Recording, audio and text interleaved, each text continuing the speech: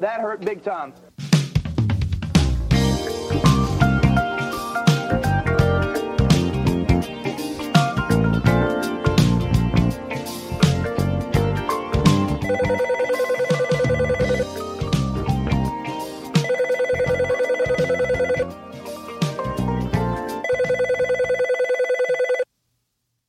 What's up, dude?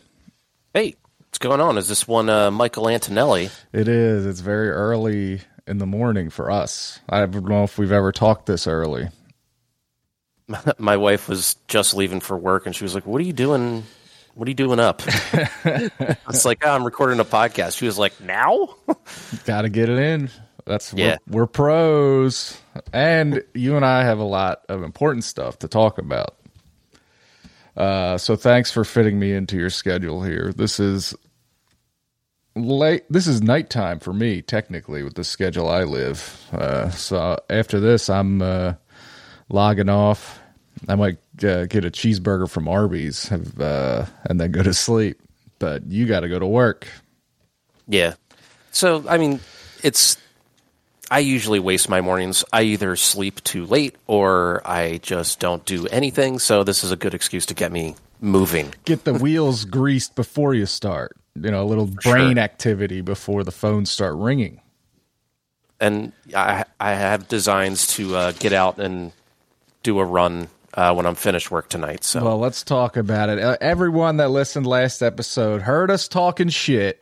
They heard us making all these grand plans about how, let's do a 5K. Oh, let's do it. Let's do it. You've been to parties. You've been around drunk dudes that start talking and making plans. You know what I mean?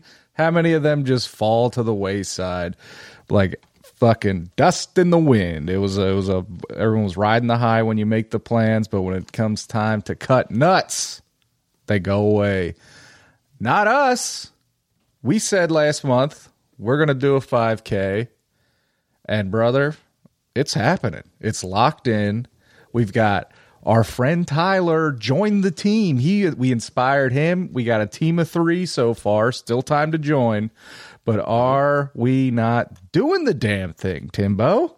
Oh, we're definitely doing it. Like, Tyler reached out to us. It was obvious he had listened to our episode. It was like, yo, if you guys do a 5K, I'm in. And I was like, That was like the catalyst for me to be like, okay, we're definitely doing this. I started researching 5Ks, and there's a 5K like every freaking weekend. Yes. and like numerous ones. Yeah. But, you know, some of them, they don't give great details online. You know, I kind of wanted one that wasn't super serious. And I came across the Blobfest in Phoenixville. Yes. Which is a cool, like, whole weekend event where they do celebrate the actual making of the original Blob, because some of it was filmed at the Colonial Theater in Phoenixville. So they celebrate that on Friday night. Yeah. Then Saturday is some sort of, like, party and festivities. And then Sunday they do a 5K. They also have a 10K, and I think there's, like, a kids race Fun as well. run, yeah. Yeah. And I looked into the times from last year, and the person who won it wasn't going that fast. Like, he was doing, like, a shade under 8-minute miles. And by a shade, I don't mean a shade under, a shade over. So say he was averaging 8:05 or 8:10-minute miles, and like that's not that fast. So, and then I looked at the rest of the times, and majority of them were doing like 10 to 12-minute miles. I was like, that's us. Like that's where we need to be. Oh hell yeah! It's perfect. It's perfect, and it was just enough time out from now where we could get some training in, get some runs in. And it's just perfect. The Blobfest sounds cool. We're going to get a t-shirt that says Blobfest 5K. It's going to be sweet. We're going to get a sweet medal.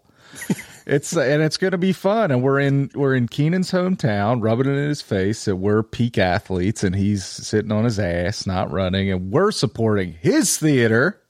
Mm-hmm. But it should be a great time. Yeah. Going along with what you said, once Tyler was like, let's do it, then it was like, we got no choice. We got to do it. And then, good on us for following through. Like you said, you did all the work in terms of research and stuff, but we found it. We're signed up and it's going to happen. If you just Google Blobfest 5K, the first link is some, run sign up for this thing, and you can. What's our team name, by the way? Doom Thugs Fitness Club. You could join our team if you want, dude. Yeah, so I guess we aren't saying the date either. It's July 10th. Sunday, July 10th, yes. Yep. If you want to, or even if you just want to come hang out, because I think Kat's going to come just hang out and grab a beer with us when we're finished. Hell yeah. And there might be some other people that just come to hang out. So yeah, brother, I am off work that night, and so I'm down. I'm there to fucking have a good time. I mean, I'm not going to drink the night before or before the race because I want to fucking do this thing right. I want to do the best I could possibly do. And then I want to have some beers. I don't want to be too intimidating, but I am also going to take this seriously and have fun while doing it. But I'm going to try. I'm going to really push. I'm very excited about this because we got a group chat now, the three of us, and we send we send encouragement to each other. We send our times and stuff. And when you said about the times, Timmy, I think you're going to be the top 25%. You know what I mean? At least, Cause I got out on this past Saturday and I ran even faster. I am getting faster. My legs are getting stronger. My lungs are getting better. Mm-hmm. So I think when we first started talking about this, I was still talking how it was a struggle. And I think I was still experiencing maybe some residual long COVID effects, but I think I'm powering through it now. So yeah, I'm pumped. To let the people know kind of what you're looking at in terms of what's your average mile, because do you do the full trail? I've been to your trail. I was talking shit on that too, and I actually went, and it's a 5 mile. If you go there and back, it's 5 miles, right? From the beginning to the end and back. Yep. One end to the other and back is exactly 5 miles. So the last time I did it, I was averaging 8-minute 45-second miles. Okay, dude. But I was texting you guys that I was going through my app's history that tracks all these runs, and I went all the way back to 2020, and I guess I was really running a lot, obviously, during COVID when I didn't have a job. Yeah. And that the fastest I'd ever done that run, I was doing 7-minute 30-second miles. Oh, man, that is fucking fast.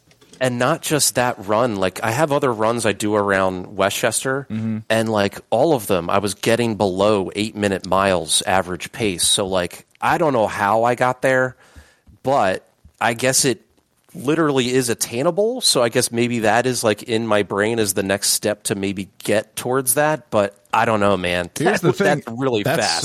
That is unbelievably fast. But I mean, you're doing sub 9s on a 5 mile track, not with no push around you, just you on your own.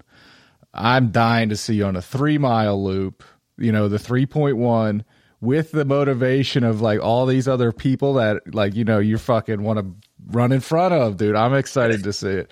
I mean, I'm not going to be able to see it because I'm going to be way back in the pack with the 10 and 12ers, just fucking getting through. But I'm very excited to see what you can do. I threw it out to a group of my girlfriends. I have this gang of 4 girls that I've been friends with from high school forever, and one did respond because she has been trying to run. She got out for just 2 miles the other day. I think I've been motivating her a little bit, and she seemed like she might join too. Let's get it. Yeah, her name's Megan. Come on, Megan. Listening, jump on in. Let's go, Megan. Join the squad, Doom Thugs Fitness Club. I'll get everyone a T-shirt or a tank or a crew neck sweatshirt, but I might need some money for that. But yeah, so I went to the outdoor track once, and it was a good run. It was the hottest day of the year, but that trail doesn't matter. You're fucking in a fucking canopy. It's perfectly shaded. It's 10 degrees less than what it actually is outside. Totally. And it's so beautiful and nice, and it's a great trail. Even to just walk, and they have branching paths where you can, if you're a hiker, you could hike up through the woods and stuff. Very nice place. So I did that once. A lot of people bring their mountain bikes there. Yeah, and yeah. 1 mile of it, like one end of it, is not covered and shaded, but it's still bearable, Yeah, I don't think I made it that far because I started at the one end and I did about. I didn't make it to the end. I know that, Gotcha. but I went, whatever. But then I try to get at least I try to go every other day, but more realistically, it's like once every 3 days. I'm at least at the gym, and I pretty much am only running at this point. I say that because I do work out a lot, and it's most of my focus for the past few years has just been light cardio and then hard weight training. And now, as training for this, and also I do need to lose weight because, if you run and you're a weight higher than is meant for your body, your knees don't love it. You know what I mean? Your ankles don't love it. Your feet don't love it. So I do got to shed weight. But I have been I go in, I do the 3.1, and then if there's time, I'll do like a quick full body weight train. You know what I mean? I'm not hitting the gym every day and, fucking chest and fucking shoulders hard as shit. You know what I mean? It's like kind of more of a maintaining a weight regimen, but really concentrating on the running. And it's tough to 10-minute mile is difficult. It's like a baseline thing, but it is still, for me at least, I'm pushing to get a 10-minute mile. You know what I mean? That's not, and previous, like my warm up would be when I was being a good boy and not slacking off. I would go to the gym, I'd run a mile, and then work out, do my weights. I just do the mile to get the sweat up, get the heart rate up. The mile I'm good at, you know what I mean? I'm like, because I've been doing that for a few years now, so the 1 mile is like, I could do that. I could put the treadmill on 6, which is 10-minute mile speed, and I'll bang out a mile, no problem. But it's like, that's definitely my, that's where I'm starting. Because those other two are a bit more difficult. Now, there has never been a day where it's like, I'm not going to finish, because also you could just walk some of it. You know what I mean? You can't be an insane person, but sure. I'll cut the speedway down and put the elevation up or whatever. But the 3 miles is no problem. But the speed, I'm a slow guy. I got slow as I got older, and that's tough to get back for me. But it's always, I guess I've never been very fast. Well, and I don't want to be Mr. Braggy over here. Like when I first got running again this year, probably around March was when weather started to break pretty decently. Like I would do 2.5, 3, and then I was cooked, and I would have to walk the next like half mile and then try to run again for another half mile and then walk again. Like I wasn't doing the full 5. It was even a struggle just to do the 3. So even me, it was a struggle. So it just takes time for your body to like adjust. For sure. And I think what makes a lot of people nervous is, and I was guilty of this before I heard someone put it in perspective, but it's like, you don't have to run the whole time. Like, no, you can fucking walk as much as you want. You could walk you know what I mean? And just slowly run a little bit more each time, but don't think of any breaks you have to take to walk as a failure. It's just all building up. And don't let that kill your pride or something. Like that's fine. You'll get there, For sure. You just got to keep moving. When you're, have you noticed like weight workout versus run workout? Do you are you a music guy? Are you a pod guy? Like, and if you are a pod guy, do you have like certain pods that seem to do better for you? Or I've always been a music guy.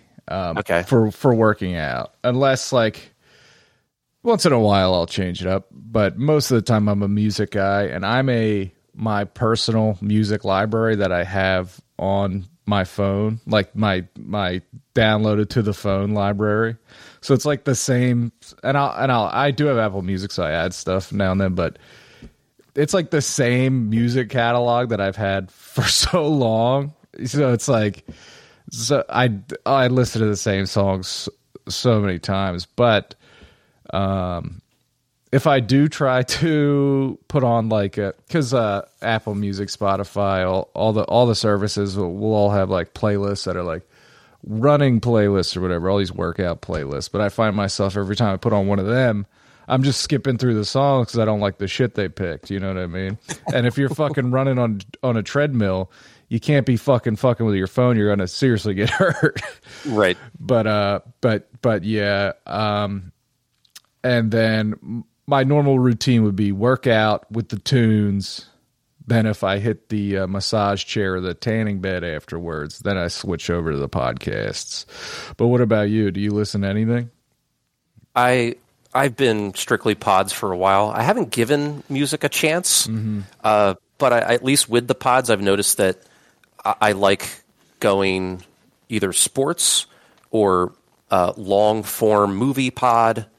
But I stay away from like political pod because those I actually like to try to like absorb and pay attention to. Right. Whereas like the others, you can kind of get a little mindless and it's more like background noise than anything else, which I guess would also lead what I'm saying to be I would probably do better with music versus pod. Right. Yeah. Yeah. It's tough because sometimes I'll get into the fucking granular detail of being like, okay, these songs are what, 2-3 minutes each, and it's going to take me 40 minutes to run this, 45 minutes. It's like, that's so many songs. But it's like, if I have one YouTube video or one podcast that I know is an hour, be like, I could get through this whole thing. And I do like listening to podcasts and stuff because it takes my mind off what I'm doing. Like I listen to them all night at work, and when I can get there with, like, if I throw something on and run, I definitely do better when I'm zoned out, not totally just staring at the numbers like on the little displays and watching them slowly creep up and being like, man, I want to finish this fucking 3 miles. I'm so bored.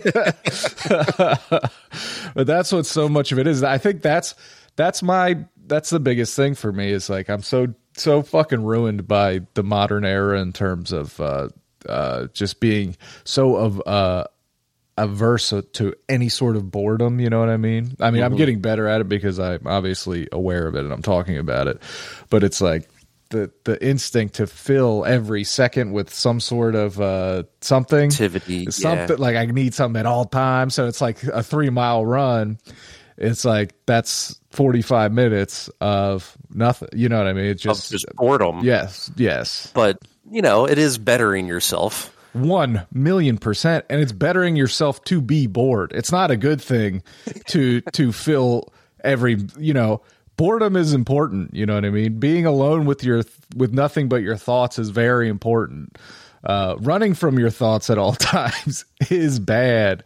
You know what I mean? Try filling any silence, any silent moment in your life with just like any mindless distraction is just, it's very bad. You have to be, like, I have this time to fill. I'm going to make a choice to fill it with something that I actually want to watch or listen to, rather than I have this time to fill. There's nothing I want to watch or listen to.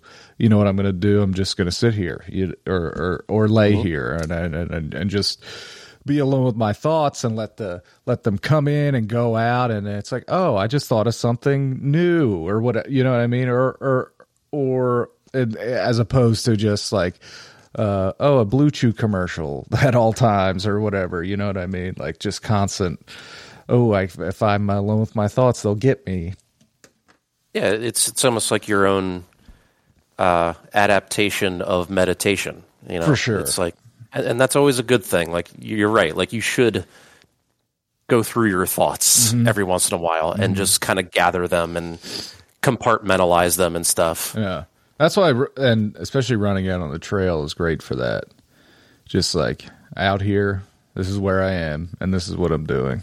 And I think I've said plenty of times, I've never been a like go to a destination and run. Mm-hmm. I've always just been like a go out my front door and start running. Yeah. Yeah. And I've kind of started to change with that. I do like going to these trails because there's so many of them out in Chester County here. Crazy. Like, yeah. And they are gorgeous. So, and it's it's like so nicely paved. Mm-hmm. And just like, oh, this is, you can run here and not get hit by a fucking car or something. Yep. I did almost elbow a guy on a bicycle in the face, but it was not my fault. But anyway, yeah, there are certain people that kind of like spread out, like they're occupying the entire width of the path. Yeah. I'm like, well, what are you doing? Come on, man. I know you got a group of 4 or 5, but do at most 2 and 2. Yeah, exactly. Or if you're going to spread, you have to be mindful at all times. Yes. Like, oh, there's somebody, form up. You know, it's like, oh, we got to tighten it up. And then when you walk past, then you could fucking walk 4 abreast like a fucking bunch of psychos. I'm usually huffing and puffing, so that they hear me on their left, you know. Oh yeah, I have heavy feet, and I'm stomping at all times. I'm not sneaking up on anybody. But anyway, so like we said, what is it again? Just Google Blobfest 5K if you want to join, and if you want to join our team, it says on there. There's a spot when you're signing up. Team name, Doom Thugs Fitness Club. Run with us, dude. It's going to be a fun time. Like I said, t-shirt, medal. The medal is so cool. It's like it's all very kitschy, very blob, and it supports is it called the Colonial Theater? I believe so, yeah. The historical Colonial Theater, and seeing that, I was like, I'm about that. I love historical theater, that's something I could 100% get behind, and absolutely very, very glad we're doing it. But let's talk about some other stuff, folks. I'm gonna have to give a warning here for any non-sportos. I'm going to ask Tim about some sports, so buckle up. We are in the midst of the Stanley Cup final. I think last night the Tampa Bay Lightning made it a little more interesting. They got their doors blown off by the Colorado Avalanche in games 1 and 2. And then they blew their doors off yesterday. Now we expect them to win at least one at home. I mean, they're the 2-time defending Stanley Cup champions, but they looked like they were in big trouble, and now not so much. You, Timmy, I'd say you're a Flyers fan, number 1, but is it safe to say that your number 2 team is the Avalanche? Yeah, and I think I've said it on this podcast before that I've always been a Flyers fan, and Eric Lindros at the height of his powers, I was a young teenager, and he was amazing. And the Legion of Doom, I was a huge fan. They're fucking awesome. They're ingrained in my brain. That's what got like all of us, our age group. That was our guy. That was like the team. It was, but 2000 was when Scott Stevens turned into a murderer on the ice and knocked out Eric Lindros in the playoffs. And ended that era. And that was it. Eric Lindros then asked to be traded, and it ended so poorly, and it was kind of like bad blood between the Flyers and Eric Lindros. So it was tough to root for the guy, but in hindsight, he was awesome. And he was also concussed numerous times, kind of illegally getting hits in the head. 100% illegally. His career was shortened by an encouragement of dirty play almost. Mm-hmm. But anyway, I think the guys that we would probably identify more with is that 2010 Cup run team that at the heart and soul of it is your Danny Briere, your Mike Richards, your Jeff Carter. We're at that point or at least I was definitely in my 20s. Yeah. And my sports fandom is a little more evolved in a sense. So I guess the point I'm trying to get at is even when Eric Lindros was at the height of his powers, in 2000 I was 17 years old. My any opinions are trash. I still think the coolest movies are Independence Day. Right. And I was a little I was a young fan then. I mean, I my first true Like, I mean, we're going back to 93. I was like 6. I kind of knew what was going on. It was definitely felt exciting in some way, but I got more into that team later, looking back, of the 93 Phillies. And then I remember, like, in 97, when the Flyers went to the Cup, I was like, those are memories I have. Like, I remember being in the Grand Slam Grotto Pizza in Rehoboth, Delaware, watching the game where the Flyers beat the Rangers to move on to the Stanley Cup final. And I remember the whole place going crazy. I remember I was wearing a Flyers Lindros jersey, of course. I was standing on my chair. So that was like very, very exciting stuff. But I'd say, like, I watch a lot now, but the when I was like watching and playing the most hockey was the that 2010 Cup run. I'm like the Roenick era, the fucking the middle era, the early 2000s, the fucking Hansuses, you know what I mean? Hell, even Forsberg was there for a couple of years. Forsberg, like that was like after Roenick, but when they signed Forsberg, it was like, oh shit, they're gonna win it's a lock. We were in Orlando on vacation when that news came out. We were like, they're going to win the Cup. We did it. Yes. Little did we know. I mean, in hindsight, we could have seen this guy's not the fucking Forsberg from the Avalanche. You know what I mean? He's older, but whatever. I mean, we were all so excited. Sammy Kapanen. I mean, Keith Primo. Simone Gagne, he was there for so long. Simone Gagne, he started as a young guy on the team, which you love. You love when those players start like Sean Couturier, modern era, started as a teenager. Mm-hmm. Now somehow he's older than us. He's definitely.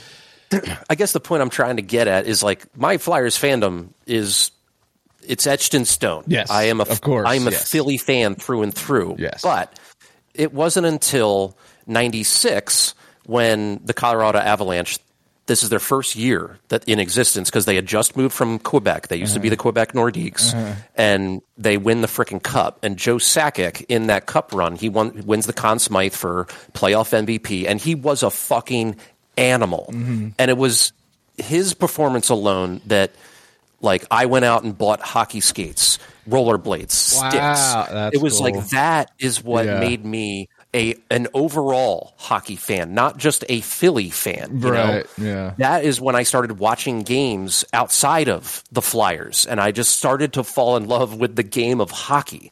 That's great.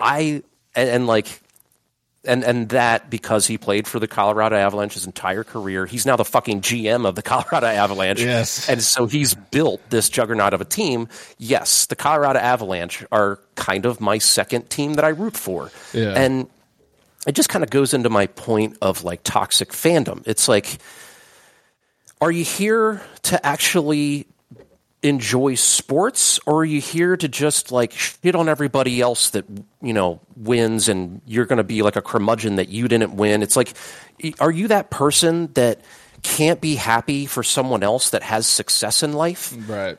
Because that's really, it's like, you're probably the same person that, say, if Austin Matthews in his first NHL game plays the Flyers and scores his first NHL goal, you can't be happy for that guy. You see the parents in the crowd, like, crying when their son scores a goal in his first NHL game, and you can't be happy for those parents. Like, that just drives me fucking nuts. And, like, this is all coming from, like, the bar across the street from me is called Square Bar.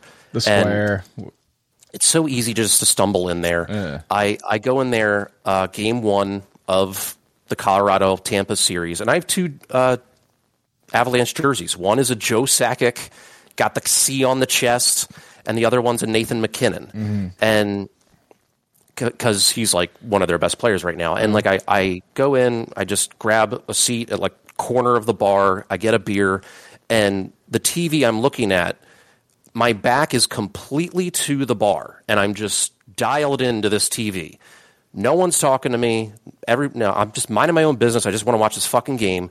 And this barfly, who, you know, I kind of know him. I don't even really know his name, but he knows me. You see him there, like, You recognize? I didn't even see him there, but all of a sudden he like saw me and just like boom, like sits down next to me and starts going in on me about wearing this Colorado Avalanche jersey, and you're a traitor, and like, you know, just the classic Philly fandom bullshit that you would hear on the stupid 94.1 sports radio. And I was like, dude, like, I'm not wearing a fucking Rangers jersey or a Penguins jersey. Right. Like, what's the fucking problem? Right. And I eventually just was like, look, your opinion of me really does not affect my well-being. So you don't matter. I just flat out told him, I was like, this, whatever you're doing, just stop. Like, I don't care Not about into your it. opinion. Right. Yeah. Right. Like, This isn't I don't like sports for this reason. I don't watch sports to argue with idiots about bullshit. You know what I mean? It's like, yeah, like, can't you appreciate what's going on right now? That game ended up going to overtime. Like, it was back and forth. It was so much fun. Like, this is the version of hockey that I love to watch. And like instead, I got to listen to you tell me why, like, I'm not a true Philly fan or something. Right. You know? fuck off. There's the type of guy to be like, Clarky, shut the fuck up. Bob Clark couldn't play in the NHL now. He'd die. Anyway, that reminds me, like, my father and I went to the Phillies game, and it was the first game of the Rob Thomas era, and we bought these tickets way in advance because the California Angels of Anaheim were coming in, and I really wanted to, in person, see Shohei Ohtani because I love him. I think he's an anomaly. He's a freak of nature, a once in a fucking millennium type player. So it's like, I'm excited to see Shohei. So we go up By there. the way, not to mansplain, but for those who don't know, this guy pitches at like a Cy Young level. Yes. And he hits at an MVP level. Yes. Like nothing we've ever seen before in the game of baseball. Literally. People say like Babe Ruth, but Babe Ruth wasn't doing it at the same time. Like this is literally once in a lifetime shit. And most people get it. Most people there, like Shohei comes up. It's the first time he's the reigning MVP, right? Or not, but I mean, he was in the conversation. But he was definitely. He was definitely in the year. top three. Yeah, and it's like I don't know if it's the first time here, but it's definitely his first time here that since he's been this version of Shohei, since he's figured it out. And it was like he's coming up to bat, and he gets a nice reaction, like a hey how, like not like a standing ovation, like he has anything to do with the city, but he's got like a glad you're here, pal. I hope we beat the shit out of you, which we did, by the way. That game was like they scored 10 runs. It was fucking awesome. But it's like, I'm glad you're here. Welcome, and then, a little positive reaction, nothing crazy. But then there's like, of course, someone yells out like, no, this is Philly. Boo. Like, he's like, these dudes are so ingrained with this bullshit. Like, this is Philly. We hate everybody, and it's awesome. It's so fun to just be a piece of shit. And it's like, you're the reason I don't like coming to this shit. You make these games not fun. People like you ruin it for everybody else that's just here to have a fucking good time. When in reality, this whole stadium should be filled with kids because we're watching a game. You know what I mean? If we really drill down on it, it's like, you're fucking ruining this shit. And, but whatever. So you're going to get those idiots. They suck. The row right behind me, there was a kid and his dad, and then another guy next to the dad who was from, different family. They didn't know each other. Next to him is two young daughters, like young, 6, 7, young kids. And the father of these girls or whatever him and the guy were talking, and they're all like, oh man, it didn't used to be like this. You used to see an Angels jersey, they would have got their ass kicked, like waxing waxing fondly, I should say, about, I used to get kicked. One time I was here for a Dodgers playoff game.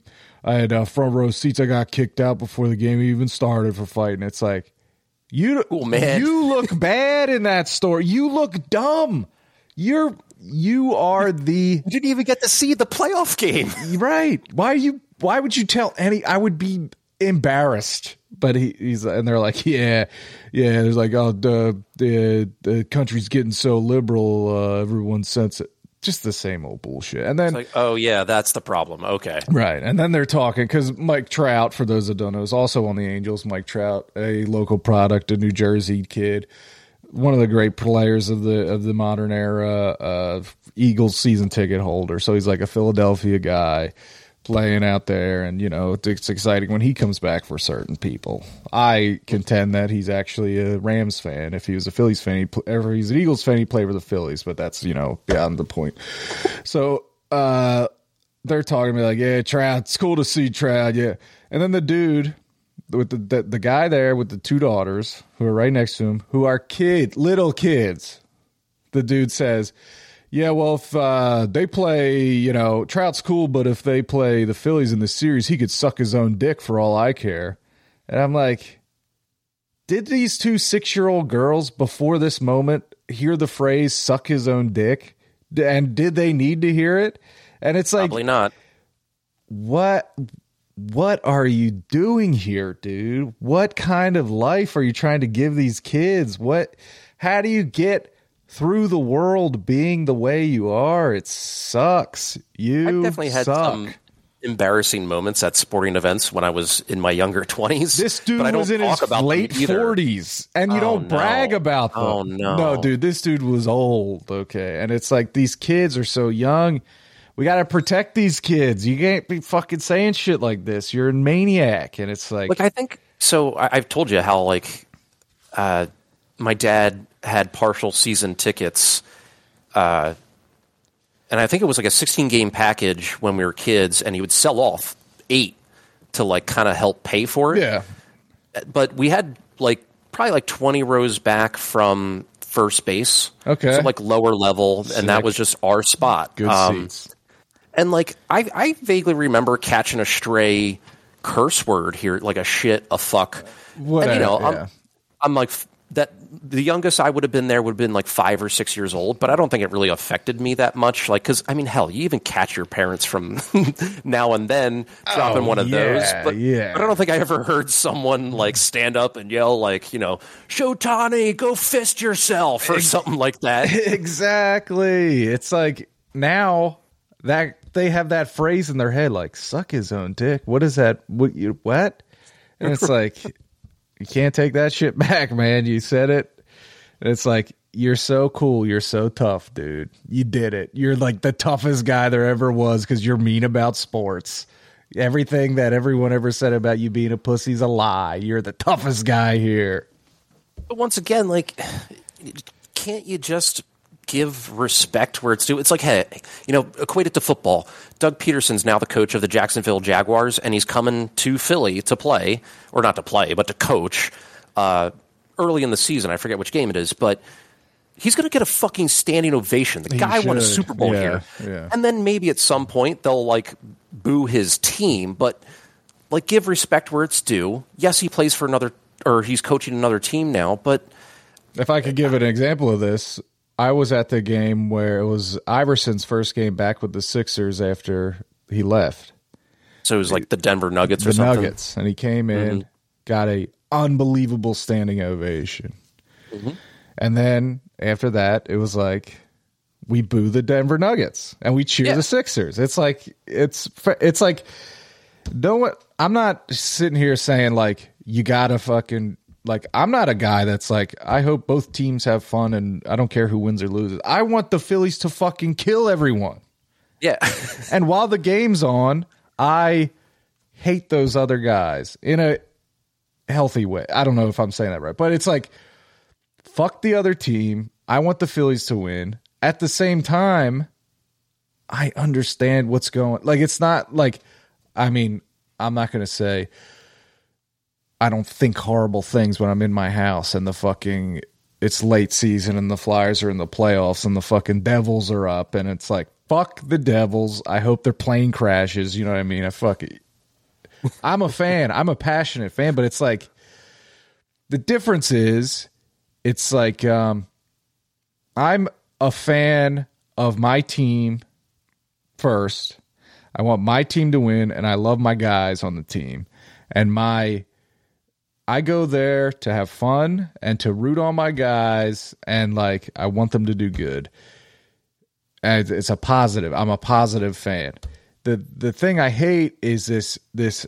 And I'm sure it's not unique to Philadelphia. It's probably unique to maybe the Northeast, but it's like this, like, I'm going down there to mix shit up because, you know, me fighting some dude in the parking lot is like, I'm on the team. This is helping the Phillies. Like, I'm going to fucking cuss out some guy who's there with his kid just because he's wearing a fucking Padres jersey. It's awesome, dude. It's like, that shit sucks, and that should they should ban those people from the state. Like that's the shit I hate, and that's the shit that's like that is the lifeblood. Those type of people, are the shit that keep calling into WIP and WIP is like, well, we're feeding off of that fucking garbage, and we're putting it in our gas tank, and it's what's keeping us running.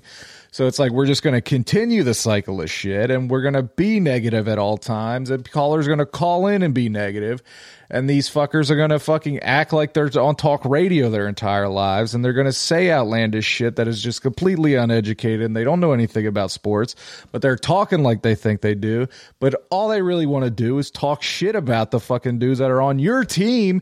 It's like, you're not a fan if all you do is bash the people you're supposed to be a fan of. That's not fandom. That's not healthy. You're just a nasty fuck. Direct your nastiness elsewhere. Become a correctional officer or something if you want to mix it up so bad. Join the fucking army.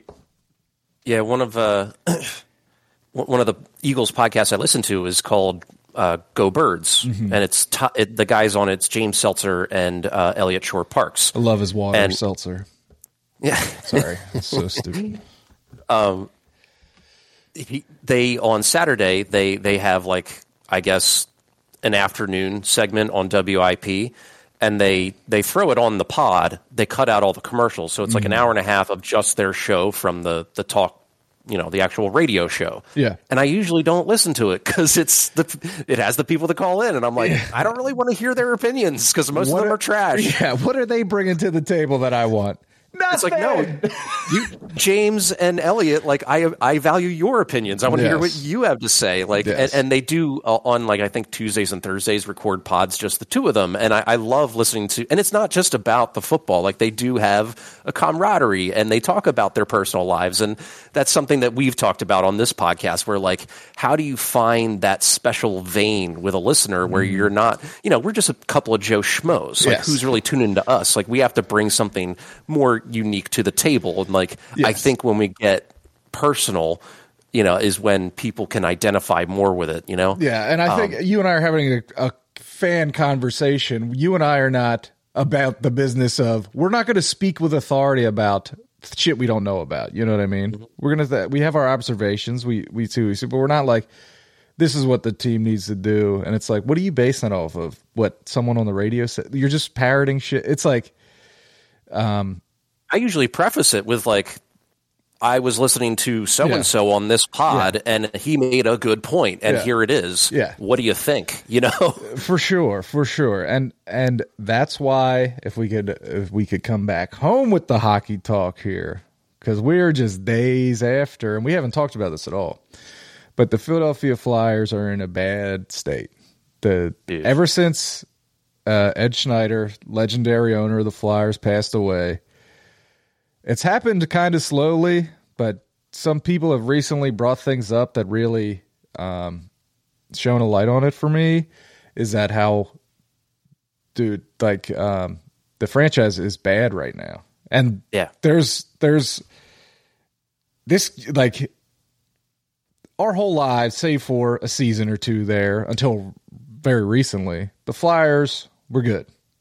The early 90s, we were too young. Then they got Lindros era. Then they were like always in it. Yeah. I mean, even after Lindros left, those early 2000s teams, they were always in it. Yeah. And it's like, through this stretch here, I'm always thinking, like, this is a stretch. We're going to get through it, and we're going to be good again soon. But then it's like, it was actually Chris Tarian who was on the Nasty Knuckles podcast, which I'm a fan of because it's Riley Cote and what the fuck's his name? They call him Nasty, but he used to be the equipment guy for the Flyers forever. I think does Riley Cote coach? He retired from coaching, but he did coach. Yeah. Okay. It was like I think he coached the Phantoms. Didn't he did. Yeah. And then he said he retired. He said he can't coach in the modern era because he can't be tough on players. Which brings us to my point I was trying to make there is like it's been a few. It's like because Ed Schneider wouldn't let the franchise turn into a bad franchise. He wouldn't. He demanded his team be good, and he did everything in his power. But this ownership group, like, they're at risk of becoming just a bad team that's always bad, which is like a nightmare scenario where it's just like, you could even argue that they're already kind of there, though, man. Like what I'm saying is they're there, but it's like with Ed Schneider, there was a guarantee that they were going to work to get out of it. With the current ownership situation, it's like, what if they don't care? What if they're just like fine with it being bad? They'll make whatever money they make off ticket sales or advertising, and it's like they don't give a shit. And it's like, if the Flyers turn into like a historically shitty franchise, it's going to be what if the Flyers are like the fucking Buffalo Sabres, fucking Phoenix Coyotes. Yes, like one of these teams that's just they suck. They're always going to suck. They're always going to suck. I mean, there's many similarities to the Phillies. Like until the Phillies fired Girardi and they went on a tear, like that was teetering on being just apathy, you know? Yeah. Like there's a lot of apathetic people with this Flyers franchise because for the past decade, they've just been the definition of mediocrity. They make the playoffs one year as like the last seed, and then they miss the playoffs the next. Mm-hmm. You know, they get knocked out in the first round. But I'm sorry, to your Ed Snyder point, like, I hear what you're saying, but that was also because there was no salary cap, and they would just throw money at every fucking problem. And it would usually dig them out of that hole. But like ever since the 04-05 lockout and the salary cap got instituted, it seems like no one in this front office and it's been numerous different people in the front office, has been able to like wrap their brain around, you can't give fucking Rasmus Ristolainen $5 million.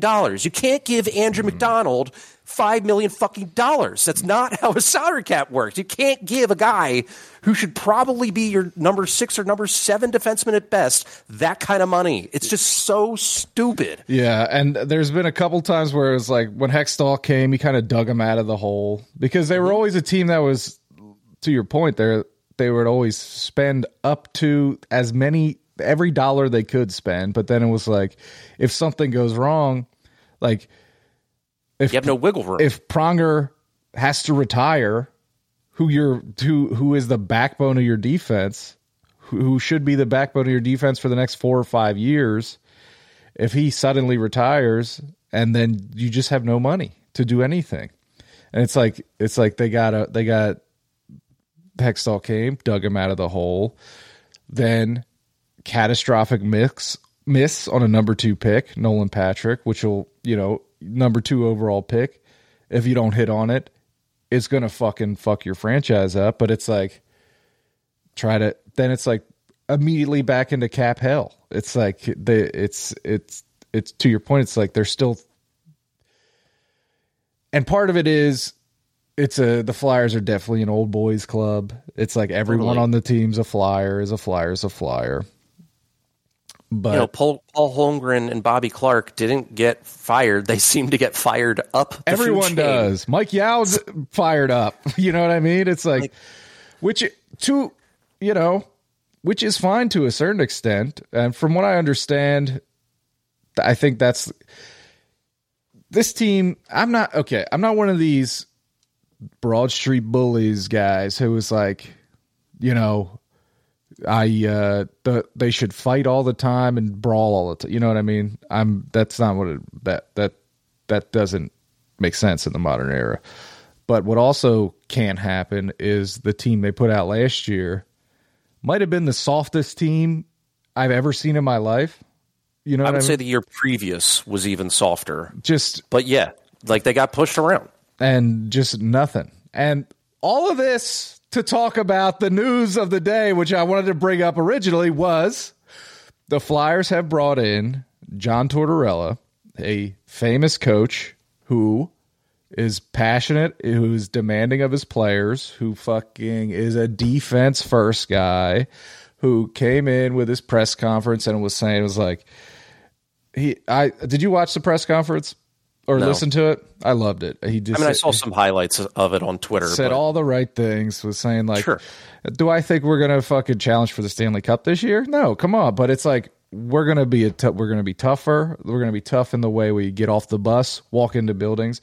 And it's like, we're going to have an identity.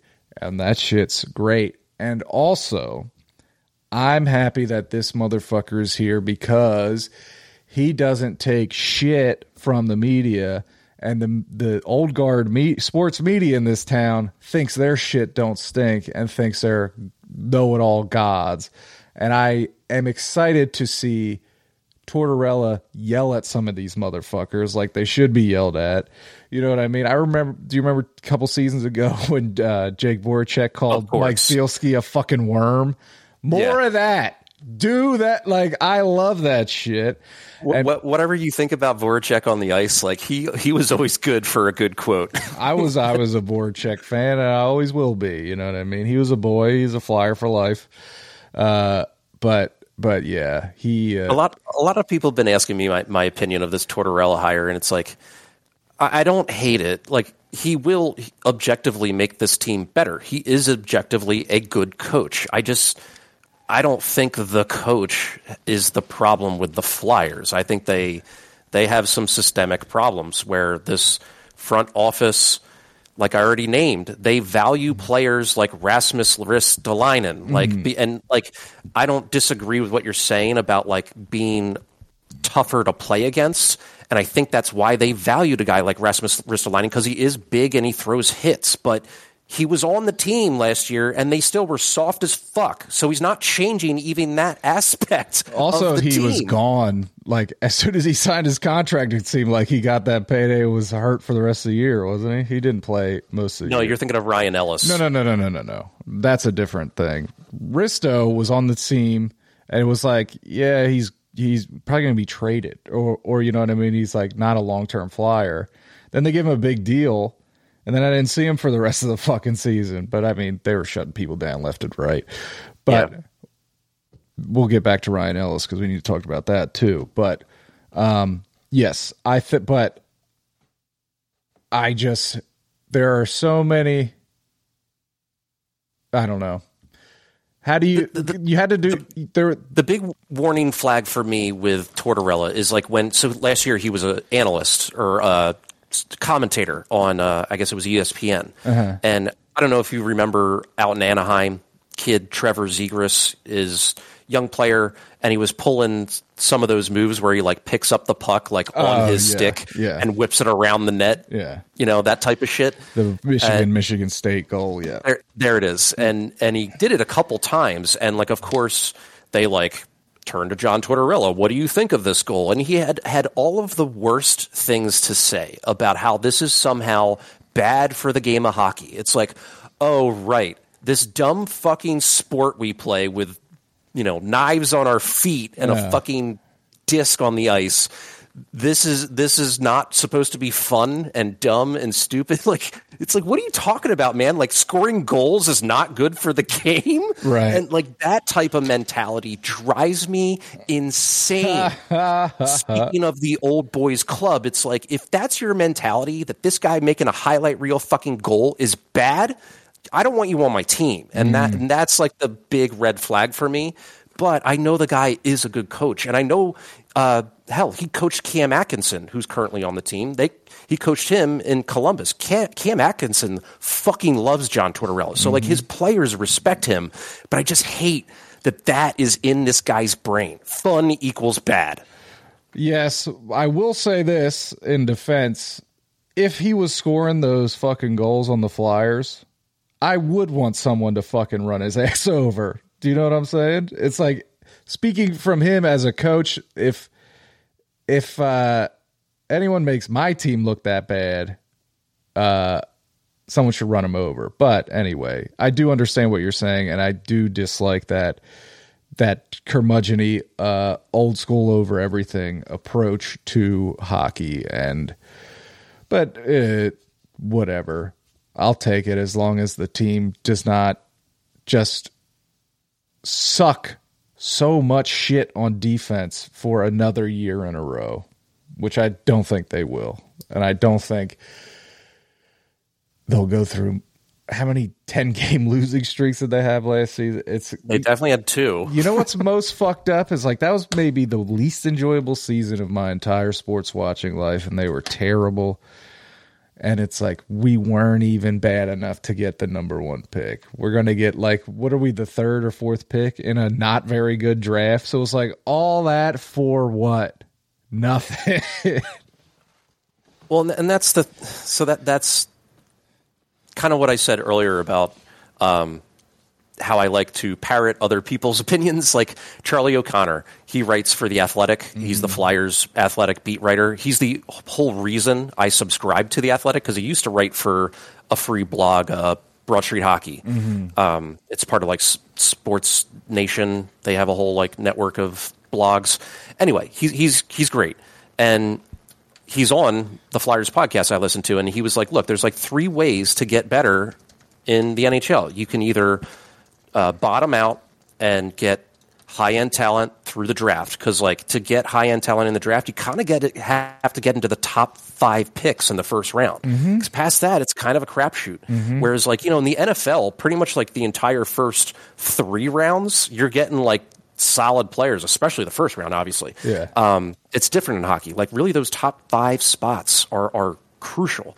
The Flyers clearly aren't going to do that because they want to hire John Tortorella and they want to compete for a playoff spot. So even if they aren't that good with John Tortorella, they'll still be good enough to be on like the playoff bubble. So they'll probably pick around like the 14th pick, and that's not going to net you like high-end talent. Then there's free agency. First off, the level of high-end talent that you're looking for usually never hits the free agent market. And when it does, you need to pay these guys like at least $9 million a year, if not above 10. And the Flyers don't have cap space, so can't go that route. And then finally, you know, trade. And like, what assets do they have to trade that would net you something in return that is this high-end talent? Like, is Travis Konechny going to bring you back a fucking like Johnny Gaudreau?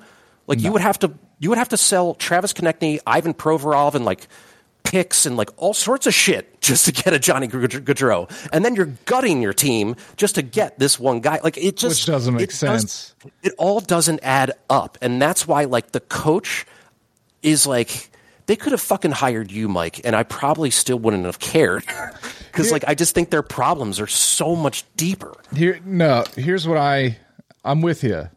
But here's my look at it. Is like, I don't necessarily think that they're like hiring this coach right now is going to turn everything around and we're going to make the playoffs. I don't know if the playoffs are even on their mind. I think there's enough realistic people in there. I would hope to see like this team is far away. Signing Johnny Gaudreau to this team would just make Philadelphians hate Johnny Gaudreau because they're dumb, and they're going to whoever they don't. Most people don't even have never seen him play. You know what I mean? So they just hear he's like he's in that top tier of people that are going to be free agents or available via trade. It's said on the radio, and now people are like, Johnny Gaudreau, sign him. And then he's going to come in, and he's not going to be Brett Hull on the wing, and people are going to be like, he sucks. And he's like, does he suck, or is he the exact player they signed, and you just are dumb shit? That's the conversation we were having earlier. But it's going to be a very young team, and I think it's important to have someone like this that's going to make this young team hard, because he skates his players. His teams are not in bad shape. He demands such not perfection, but he demands defensive responsibility above everything. And if someone's not in position, which the Flyers were terrible at last year. Do you remember that someone just retweeted the GIF of they left everyone left the zone and left a fucking guy right in front of fucking poor Carter Hart. And the puck came to him, and he deked Carter Hart like 16 times before someone even entered the frame and then he scored. It's like, if that happened on one of his teams, the fucking building's going to get burnt down. You know what I mean? It's like that, like no one on the ice is going to play the rest of the game, maybe the rest of the week, which is like, my biggest fear is him being meddled with in terms of, because it is a more difficult game to coach if you're not a player's coach, because of just the way it is and the power that the players have, which is a good thing. The players should have most of the power because it's their bodies on the line. But you worry about the maturity of young players. Once you get older, like everyone that had, for the most part, had him as a coach, afterwards they were like, dude, he's great. Now, at the time, they were like, at the time they'd be like, I hated that motherfucker, I hate him. But then afterwards, it's like, I love that guy. And it's like, that's the balance, is like, he's going to butt heads with these players, especially the young players who think they're hot shit. He's going to push everybody. And it's like, when you're young, you don't realize, like, this motherfucker's pushing me. I need to be pushed so I can be the fucking best I can be. Or am I going to respond to being pushed by calling my agent demanding to be traded, which is what we're going to see. It's like, at least someone's coming in to try to shake it up, because this team was so vanilla, so nothing for, I mean, who knows how long. It was like, I think it was 3 or 4 years ago at this point, we went to opening night, and it was like against the Sharks. They got their ass whooped. And even opening night, like, the energy just wasn't there, because it was like, we knew. It was like, we have these good, but it's just like, we're basically pushing out the same team that hasn't won anything. And it's like, at least now we got, even if it's never a good sign when, like, the most exciting guy on the team is the coach, right? That means your team's bad, but at least someone there is exciting. You know what I mean? At least there's going to be something. And it's like, you just hope that the game hasn't completely passed him by. And I don't think it has. He was coaching recently, but it moves so fast. But one thing that doesn't get old is, like, I mean, there are very few players that are just absolutely exceptional. But everyone in the NHL is good. And the teams that, you know, how recently did St. Louis win? And that was like a fucking defense. 2018. Right. And that's like a fucking tough team, a defense team. 18 or 19. Not like they didn't have one of these super top elite players, you know what I mean? And it's like, you can still win that way. I would argue Tarasenko is there. Like, that guy fucking rules. He's not McDavid though, dude. You know what I mean? He's not also, he's not like one of the you know, whatever. But what I'm saying is, at least, I mean, I'm excited. And if they went into the season with Mike Yeo, I wasn't going to be excited. You know what I mean? Sure. It's like, let's do something. But anyway, we wish them the best. And they got a lot of work to do. And let me ask you this. Is Ryan Ellis going to play? Because the last thing I heard before he was shut down was Mike Yeo saying, yeah, he's made 6 weeks after he left, there was an update from Mike Yeo that was like, yeah, he's really making zero progress on his injury. And then I haven't really heard much since. And it's that same beat reporter, Charlie O'Connor, I don't just read him. I follow a good amount of people on Twitter that are beat writers, and like it's all the same. That it's just there's been no report. Nothing, and right? I think it's Ryan Ellis truly just being that private about it. I don't want to call it secretive because that suggests that he's like hiding something. I just don't think he wants to disclose exactly what his injury is. Everyone assumes it's like. What's the thing that like Giroux and Ghost had, the like sports hernia type thing? Yeah, something like in the core or something. Yeah, the core muscle injury, that type of thing. That's what people are speculating. And I mean, he played 4 games this season. So had you 5 points really, too, right? Yeah, like he was on a tear. You would really hope to hell that a guy who played 4 games in a season would be able to come back healthy for the next season. But I don't know, man. Like, I don't get a good gut feeling about it. No. That's because not making excuses, but that was a historic season in terms of bad injury luck last year. Yeah.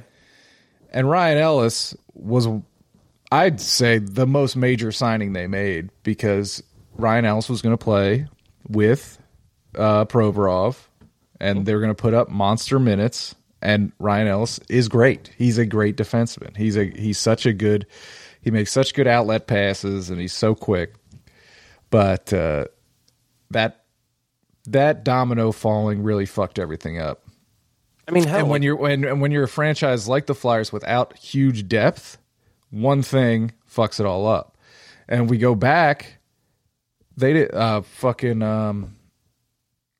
was the guy who was Provorov's partner? Niskanen. I was just going to bring him up. Niskanen retirement. They didn't expect Niskanen's like half the player of Ellis, and he was like. That one, or I guess they had him whatever. I guess it was 2020 when he was the partner with Provorov, and they were fantastic. Yes. And then the next season he retires. So essentially you had Niskanen right before retirement, and he even made Provorov like that much better. Right. Ryan Ellis is way better than fucking Matt Niskanen. Yeah. So I had such high hopes for that pairing. Yes. And so like, yeah, to get to a point, like there is a path for this team to be much better because like Couturier got shut down this season. Kevin Hayes was a shell of himself because he was coming off injury. Like Ryan Ellis, if he's healthy, like if these pieces come back, but there's just so many ifs that it's like I would give it a 5 to 10% chance that they all fall into place. It's fucked, yes, but I'm choosing to be excited. You know what I mean? It's like sure. I'm gonna, and I hated Tortorella. I hated him his whole career. Then as soon as he was wearing that little polo with the little Flyers thing on it and saying, in 04, I always wanted to coach here. I was like, yeah, I believe you, motherfucker. Let's go. Let's do it. Well, and hell, like to give another positive note on Tortorella, like his most recent coaching job was in Columbus, and they honestly didn't have that much talent on those teams, and he coached the fuck out of it. Like they were really good, not really good, but they were good teams. So that does give me hope that this Flyers team doesn't have a ton of talent, but maybe he'll just coach the shit out of it. You know, at the very least, they're going to be in shape. They're going to skate, and they're going to. And they'll be competing. Like there was just so many games last year that like you're going into the second period and it's like 3-1 or 4-1, and the game's fucking over. Yeah. And there's so many just like embarrassing blowouts and just like just shit. And it's like even if this team misses the playoffs and they lose a lot, whatever. You know what I mean? But as long as if they lose a ton of 1-0 games, a lot of 2-1 games, and they're in it and they're competing and they're fucking playing hard, that's a huge improvement over this season where they're not even on the ice. No, like it'll still be frustrating if they're losing by a goal, but for like sure. You're at least engaged and being entertained. At the end of the season, it wasn't even frustrating anymore, and it wasn't for a long time because it was just like I just felt bad for the guys. Yeah. Like it just looks sad. We went to a Rangers game, and it was, first of all, they were at this point they were way out of it, and the tone deaf presentation of the team. So we know how bad this team is. This is post Giroux. This is Couturier's hasn't been there in years. You know what I mean? Bunch of young kids, none of them blue chip prospects. You know what I mean? But it's like whatever. So anyway, the point I'm trying to make is there is an intro video before they, a pump up video, and I'm telling you, this video was like 25 minutes long, and it's like so ear-piercingly loud, like, and it's like fucking cool video, I guess, but it's like you gotta understand who's coming out of the tunnel after you play this video, because it's like this 25-minute video, like we're just a bit like, it's like fucking the video's playing, it's like it has the energy of like, oh yeah, this is game one of fucking round one of the playoffs, and like you're supposed to be, they're highlighting frothing Ryan Ellis at the mouth. They're highlighting Exactly. Claude Giroux. Yes, and it's like this. They're not even going to come out of the tunnel. This video is like playing so loud, and then after the video, and then Lou Nolan's like, "Let's hear it for your Philadelphia Flyers," and then the Flyers skate out, and it's just silent because it's like. It's like Jerry Mayhew. You got to understand Nick what Sealer. Yes. It's like you.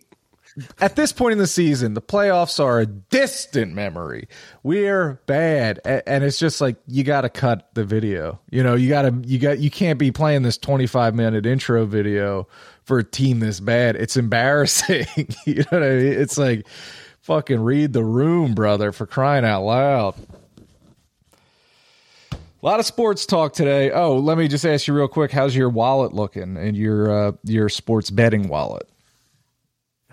Pretty much the same. I threw, like I said, I threw a bunch of like random dollar bets on some NFL stuff of like, so-and-so to win the Super Bowl, so-and-so above or below this many wins, that type of shit. Yeah. So, threw some bets at that. I don't know. I might have a couple NHL bets still open for the final. I think I put like $1 on Tampa Bay to win it all, because I think that if it pays out, it would pay out like $65 for $1. Yeah, that's pretty good. Yeah, I looked at that. I was like, I know a three-peat is like next to impossible, but like this team is now in the final because they're really fucking good. So I was like, I'll take those odds. I mean, they're one game away. That was at the beginning of the playoffs, though. That's the beginning of the entire playoffs. Yes. Oh, that's cool. That's a cool bet. I hope you lose the bet. I'm sure you hope you lose the bet too, so your team can win. But right, yeah, I'm looking at it. It's got a bunch of football. Shit. I'm so incredible. We've talked about it in our real lives. I'm so. Oh, I put 5 on the Lightning to win it all, and it pays 60. Still pretty decent. Pretty good. Yeah, but I am just absolutely cursed at sports betting. I'm so bad at it. All my so. Let me just negate everything I just said about sports by saying I think my instincts might be wrong. So this might be a bit, but like every fucking bet I made. I remember one weekend I made something like 4 or 5 bets, right? And if these are all dollar bets or what, nothing serious, but I'm not like I don't have a problem, but it's like I made like 4 bets on golf and 2 bets on Formula One, right? Mm-hmm. If I would have hit any of them, I would have made my money back plus a little bit. You know what I mean? And I missed all of everything. I just whiff. And it's always like, I don't know. I'm bad at it, and I don't care to get better. But yeah, anyway. Well, Timmy, you got to go to work. I do. I got to clock in soon. Sorry about that. I kind of got lost in the zone there. I have all these thoughts in my head about sports and things, and I very rarely get to get them out. So I appreciate you letting me rant and rave like a lunatic. I'm not about to call WIP and do it. I'm with you, though, because, I do a pop culture podcast, and Keenan, he's aware of sports, but he doesn't really give a shit about them. So I have a few people in my life to really vent about this stuff, too. Yeah. Not a sports guy. Yeah. You're on a what's your podcast network you're part of now? Old City Sports Network. Yeah, I should let them know that this is a very sports heavy episode. So that fits in with the network. I'm sure they'll be happy. I'm sure the sponsors will be happy. We got in the weeds for sure with the Flyers, but I liked our overall sports fandom conversation. And we gave the warning to the people. True. Okay. But anyway, to reiterate, sign up if you want to run the 5K with us. Sign up soon, because after a certain point, it's more money or something. The sooner the better you sign up. Mm-hmm. Doom Thugs Fitness Club. And thanks, Timmy. As always, it was good to talk to you, my dude. Check out Pop Addled. We very recently had a Doom Addled talking about Broken Arrow, which I thought was one of all our episodes are great, but I thought that was a particularly good one. But most recently, I had Brian on from the Com Majors podcast to talk to me about the new Jurassic World movie, which kind of sucks. We talked about a few other, just pop culture things, but mainly about that movie.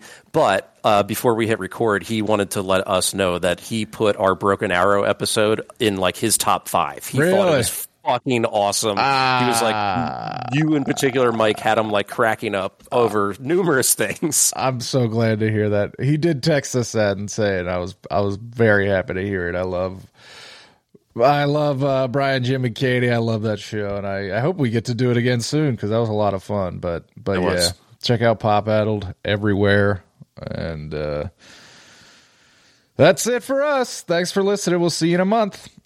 Yeah, see you later.